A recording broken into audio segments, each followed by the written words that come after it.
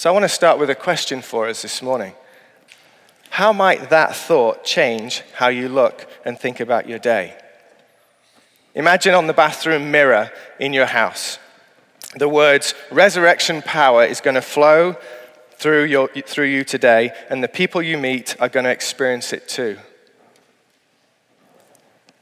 I want to take a moment just to actually honor Crestwood community who are with us today, Crestwood Vineyard Church, who are here with us, not by plan, but by circumstances that led them to be here today, meaning they couldn't use their building in the same way.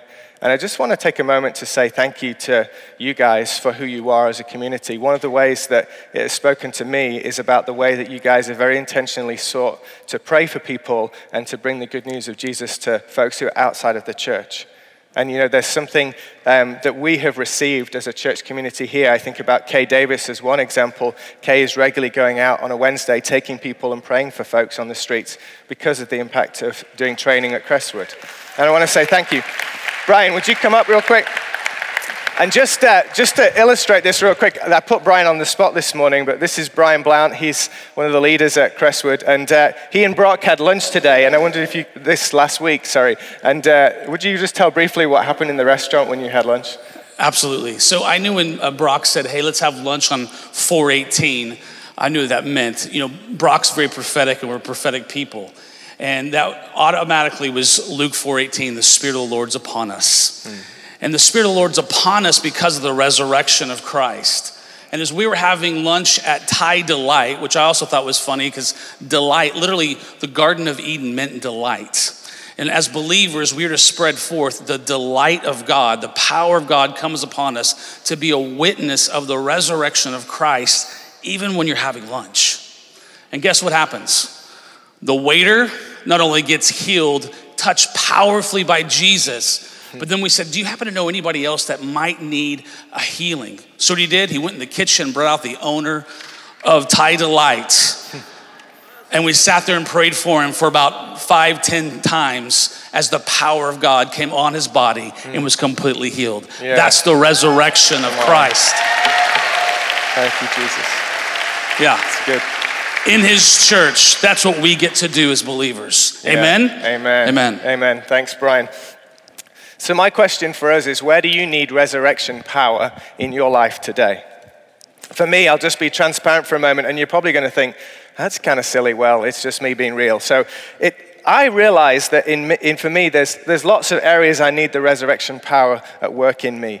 But one thing that was hitting me today as I was just thinking about this was, I need it very simply to overcome my weaknesses. I have these good intentions, these things I sense the Lord leading me to do, and whether it's spending time with my kids to read the Bible and pray together in the morning, whether it's to exercise, or whether it's to just get to bed at a decent time.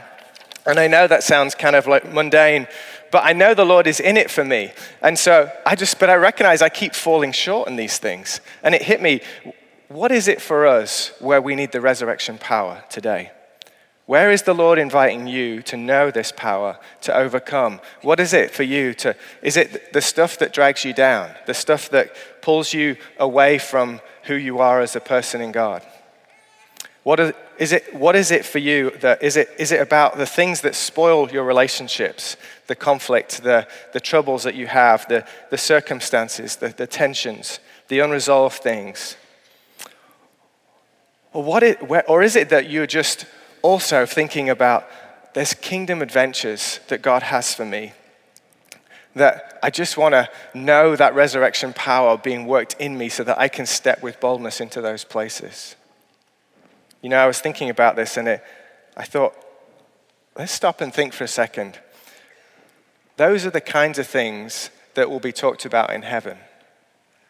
The kinds of things that God is inviting you into that require resurrection power. And it looks different for all of us. There's a unique expression. It's not about being a high-profile person. It's just about you being faithfully going after the things that God puts in front of you. But those are the conversations that will happen in heaven. Those are the things you'll be known for. Have you thought about that?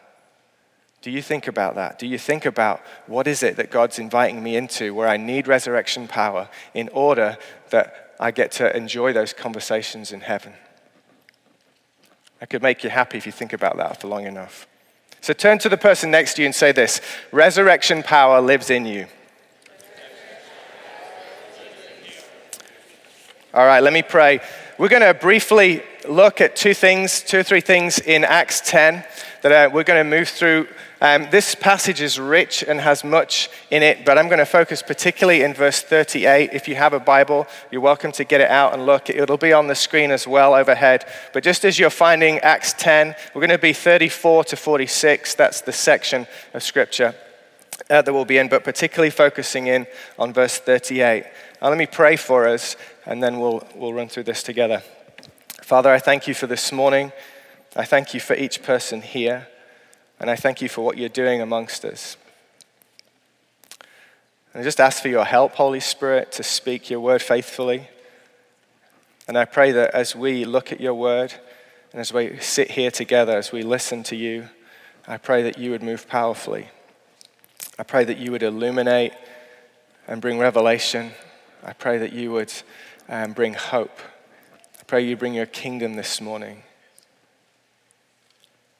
Lord, just as we heard from just the lunch this week with Brian and Brock, Lord, you long to break in. You long to move.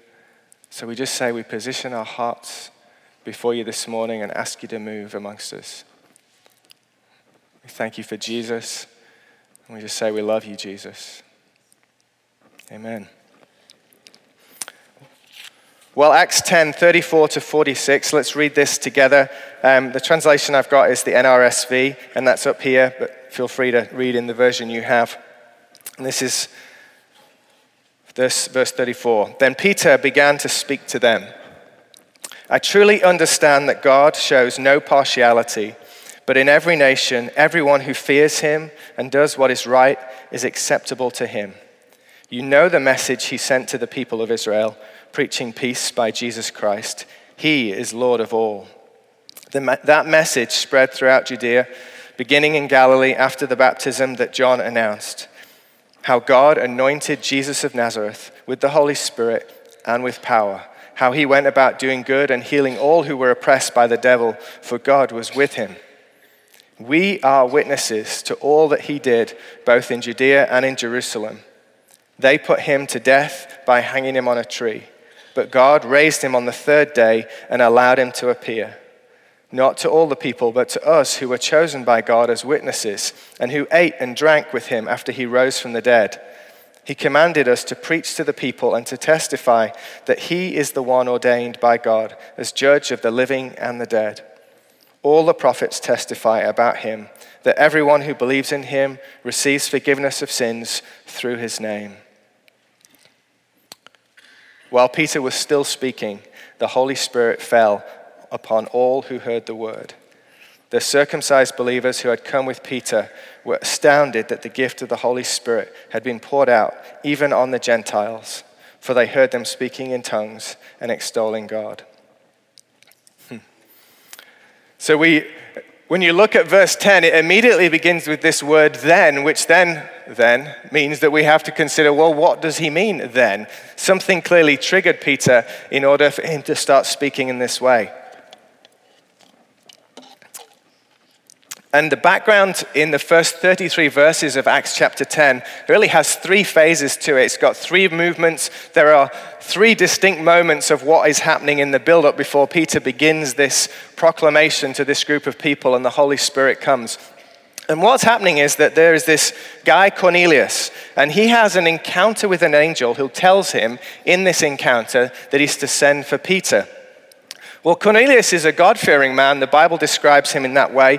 And in verse 34, in verse 35, I beg your pardon, there's a reference to anyone who fears him and does what is right and is acceptable. And that is really a reference back to Cornelius and what was said of him in the encounter with the angel who told him that because of his prayers and because of his giving and being generous to the poor, God was going to meet him. God was going to encounter him. God was going to do something.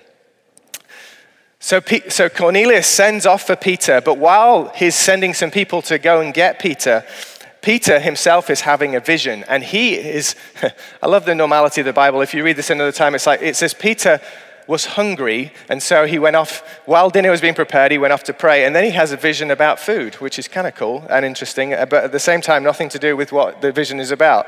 Because what Peter experiences is this unusual revelation where he has a vision, and God shows him, in very simple, short terms, things are about to change.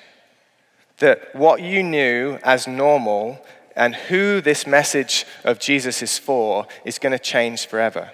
You're going to understand it in the fullness of how God originally meant it. This message for the Jews is now not just for the Jews, but it's for everybody. It's for anyone who believes. And so Peter is getting prepared through this cryptic vision of seeing food and eating food that he's not supposed to eat. And then the last movement before is Peter receives Cornelius' messengers, and then he goes with him after hearing about this experience and goes to Cornelius' house. They have this kind of, Peter in a very diplomatic, not really kind of way, just says, I'm not supposed to be here, but God told me to be here, so I guess I should be here, right?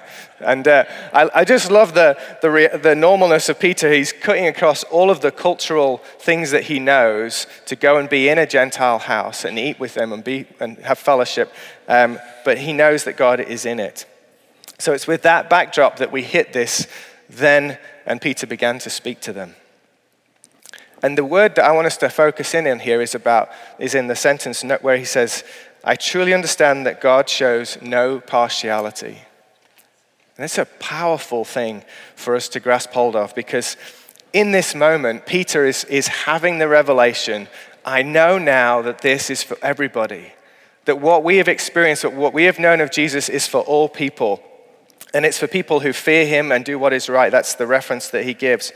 And Cornelius was a man who, we don't really know a lot about him other than that he was a God-fearing man, that there was a devoutness about his life, that he cared about the poor and he spent time in prayer. And this is where he met, this is where he had this encounter with the angel.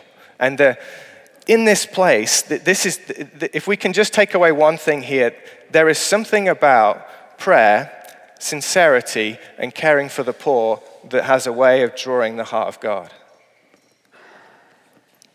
There is something in his life, and if there's a reference in Galatians 2, verse 10, that is right in that scene. There's the coming together of the disciples in Jerusalem, and they're figuring out how to communicate the gospel. Have they got it right? And right at the end of this important meeting for the future of the church, they make this statement to Paul as they're giving him the blessing to go and do his thing, and they say, "Remember the poor.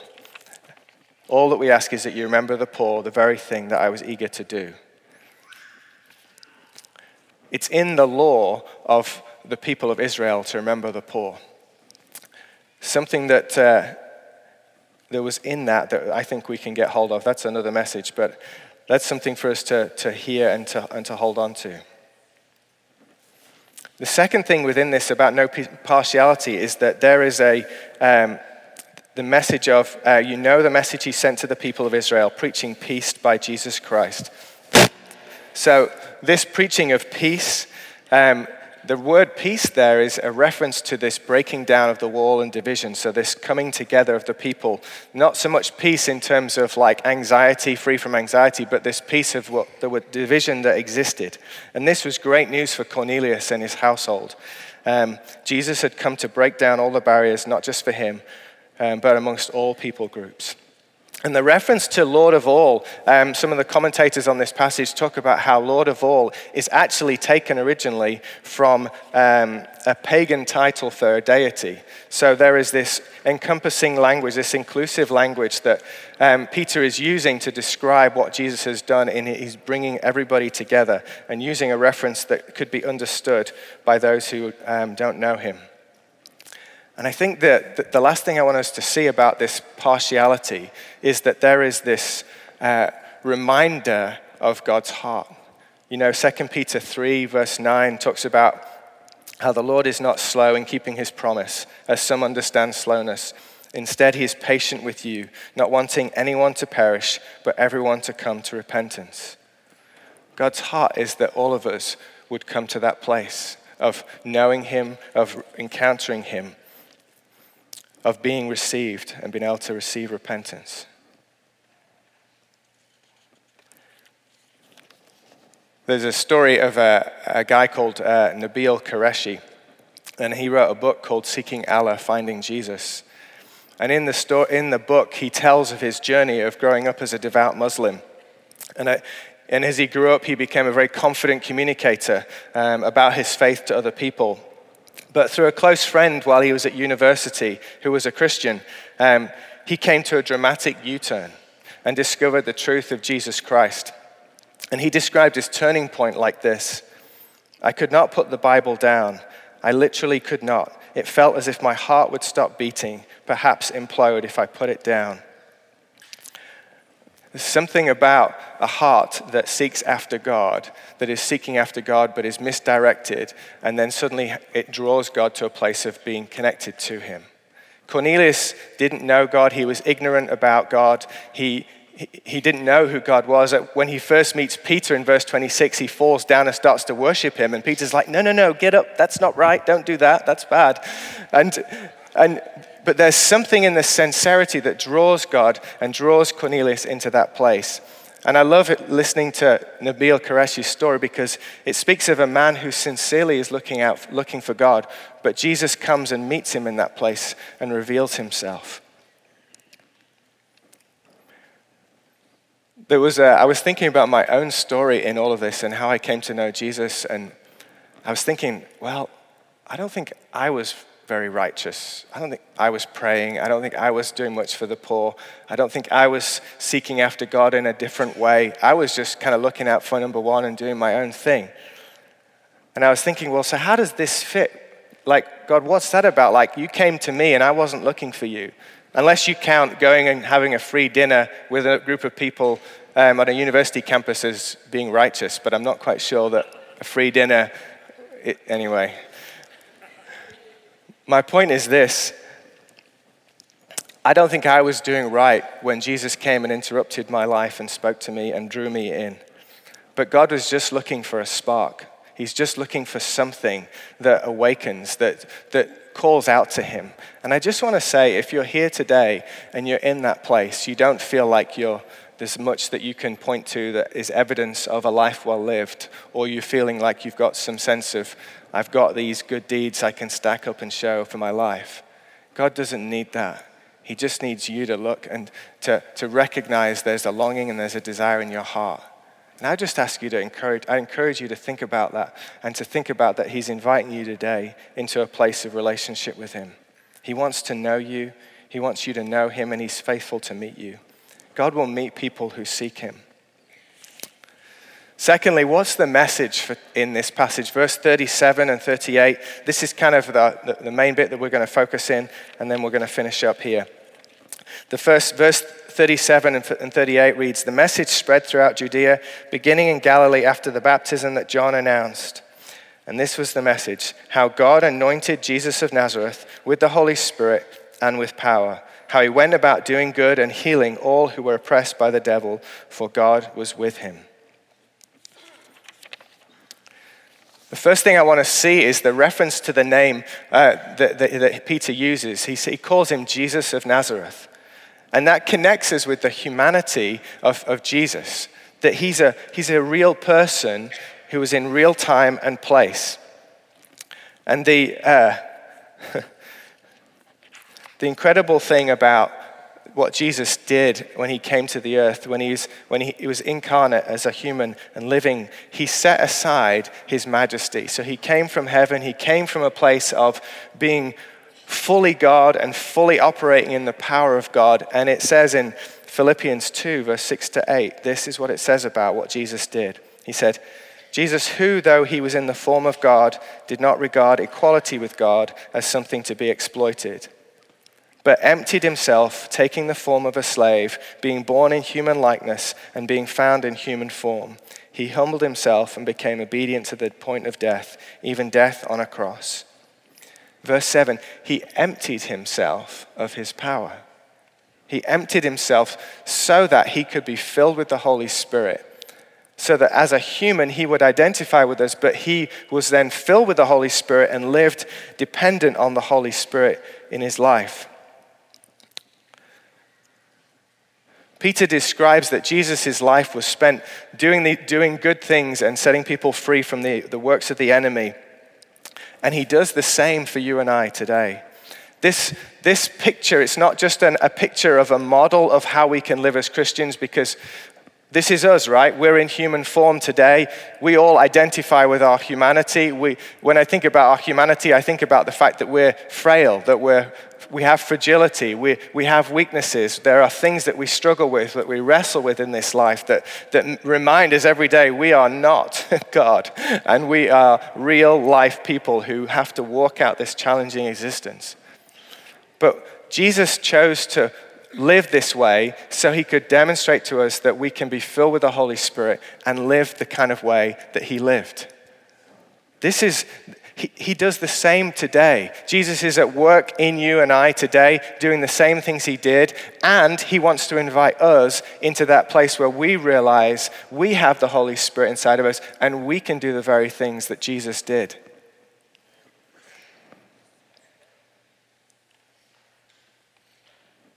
We are people with names. We're real people in a time and place. But now we are filled with Easter Sunday resurrection power.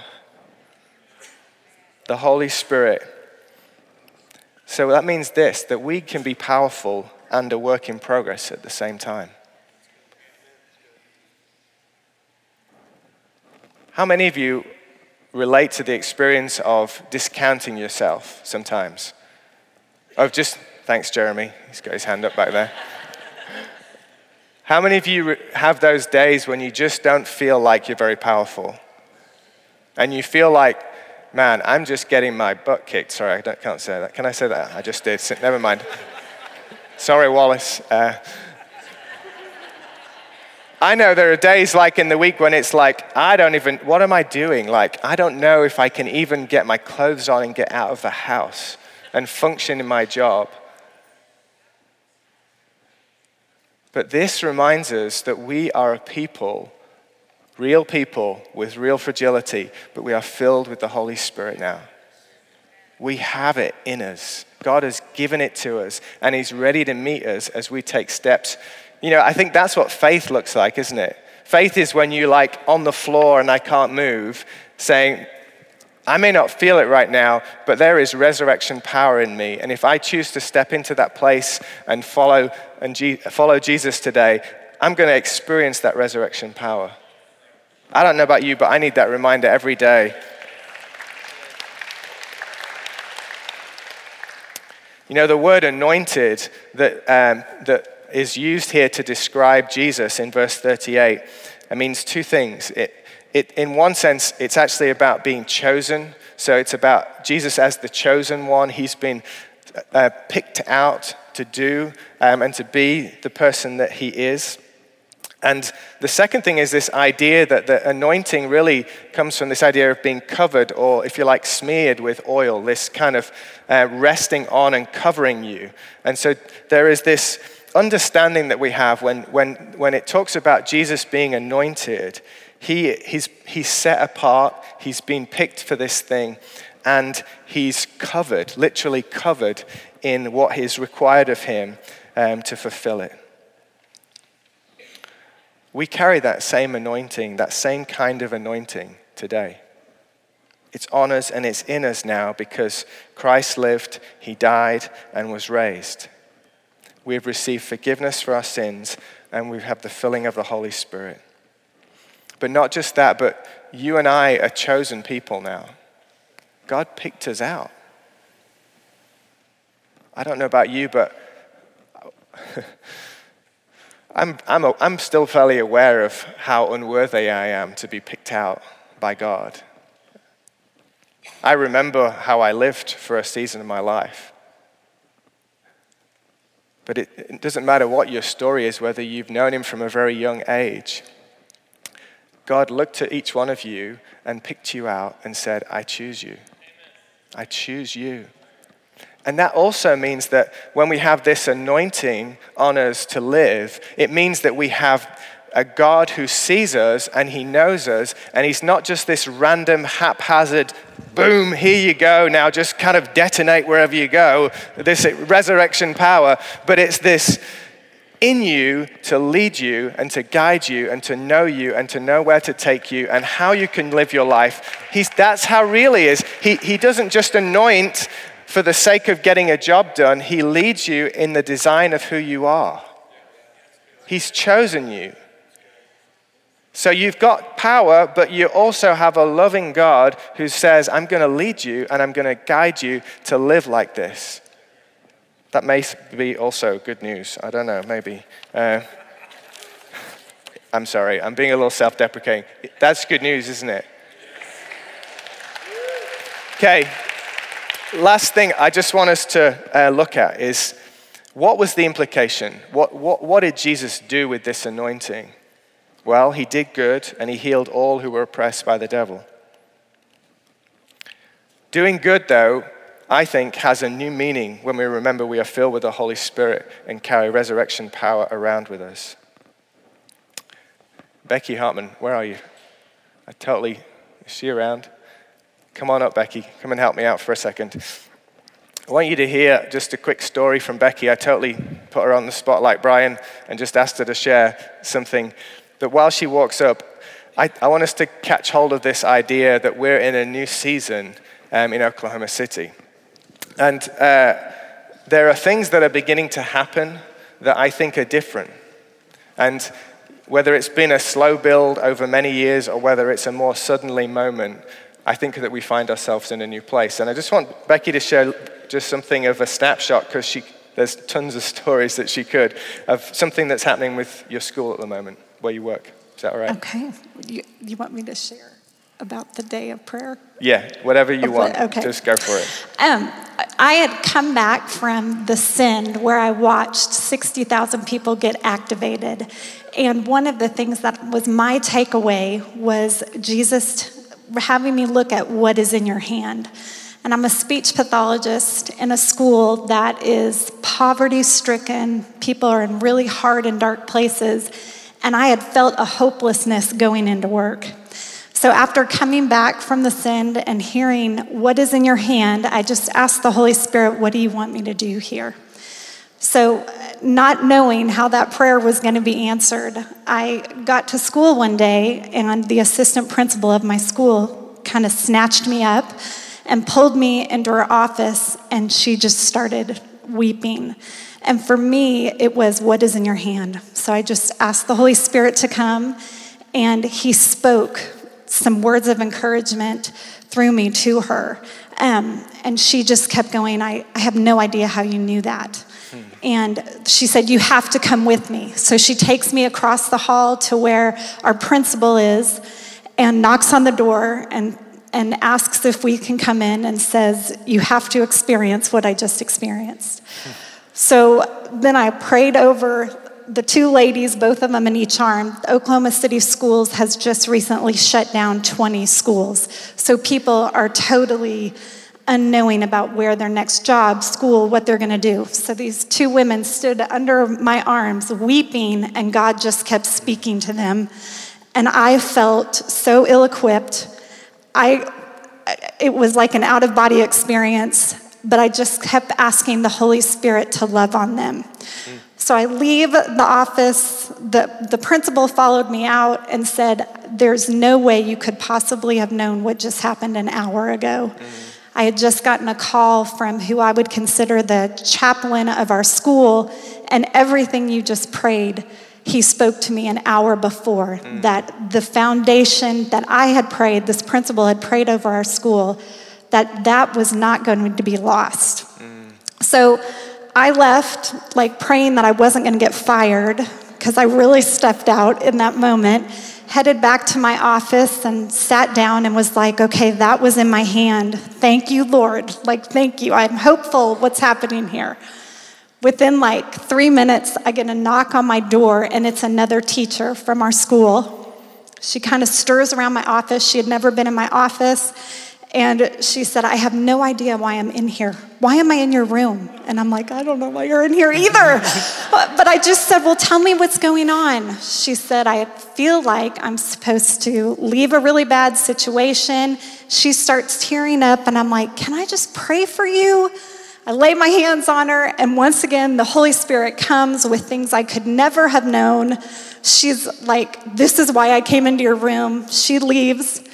10 minutes later, another teacher, now I'm calling this chair in my office the prayer chair. It's a blue chair that when they sit down in, but that happened 3 more times that afternoon, and since then that's kept happening. Yeah, so good.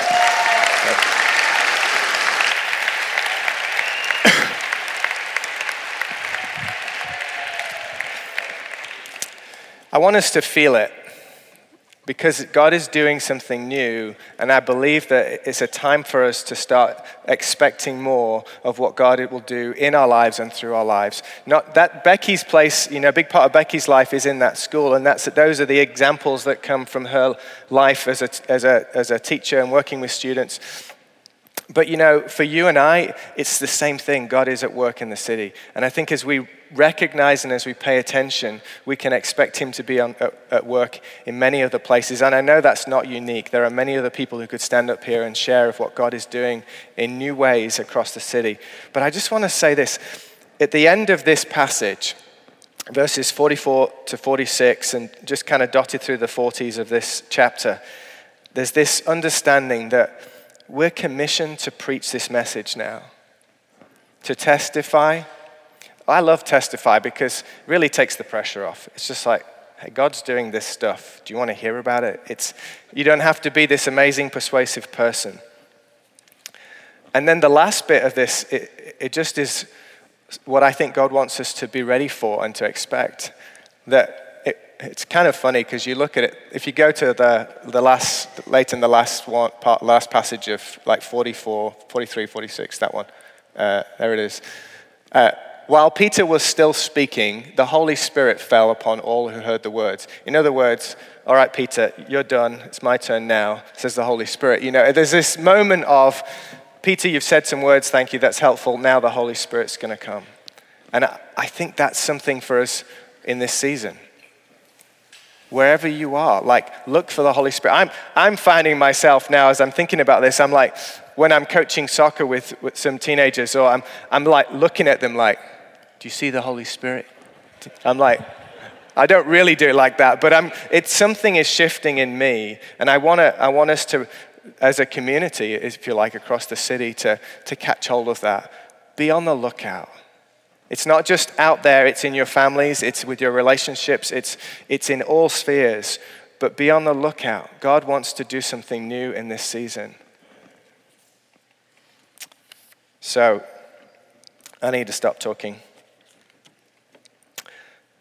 We're to be a people of resurrection power because we've received the good news that Jesus was crucified for our sins. He died and then raised to life 3 days later.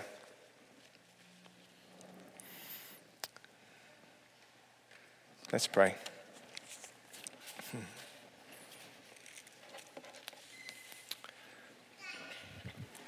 And just as I pray, if a couple of things could happen, I think, do we have side communion?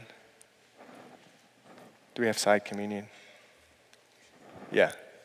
Okay, great. We have a number of ways that we can respond here.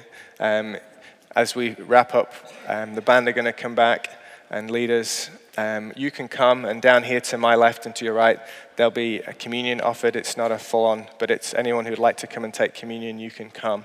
If you're on the ministry team this morning, if you'd come down and make yourselves available, just want to ask that if there's anything that you would like someone to pray with you about, anything at all, that's the word of knowledge for this morning. Any prayer for anything, come and get prayer.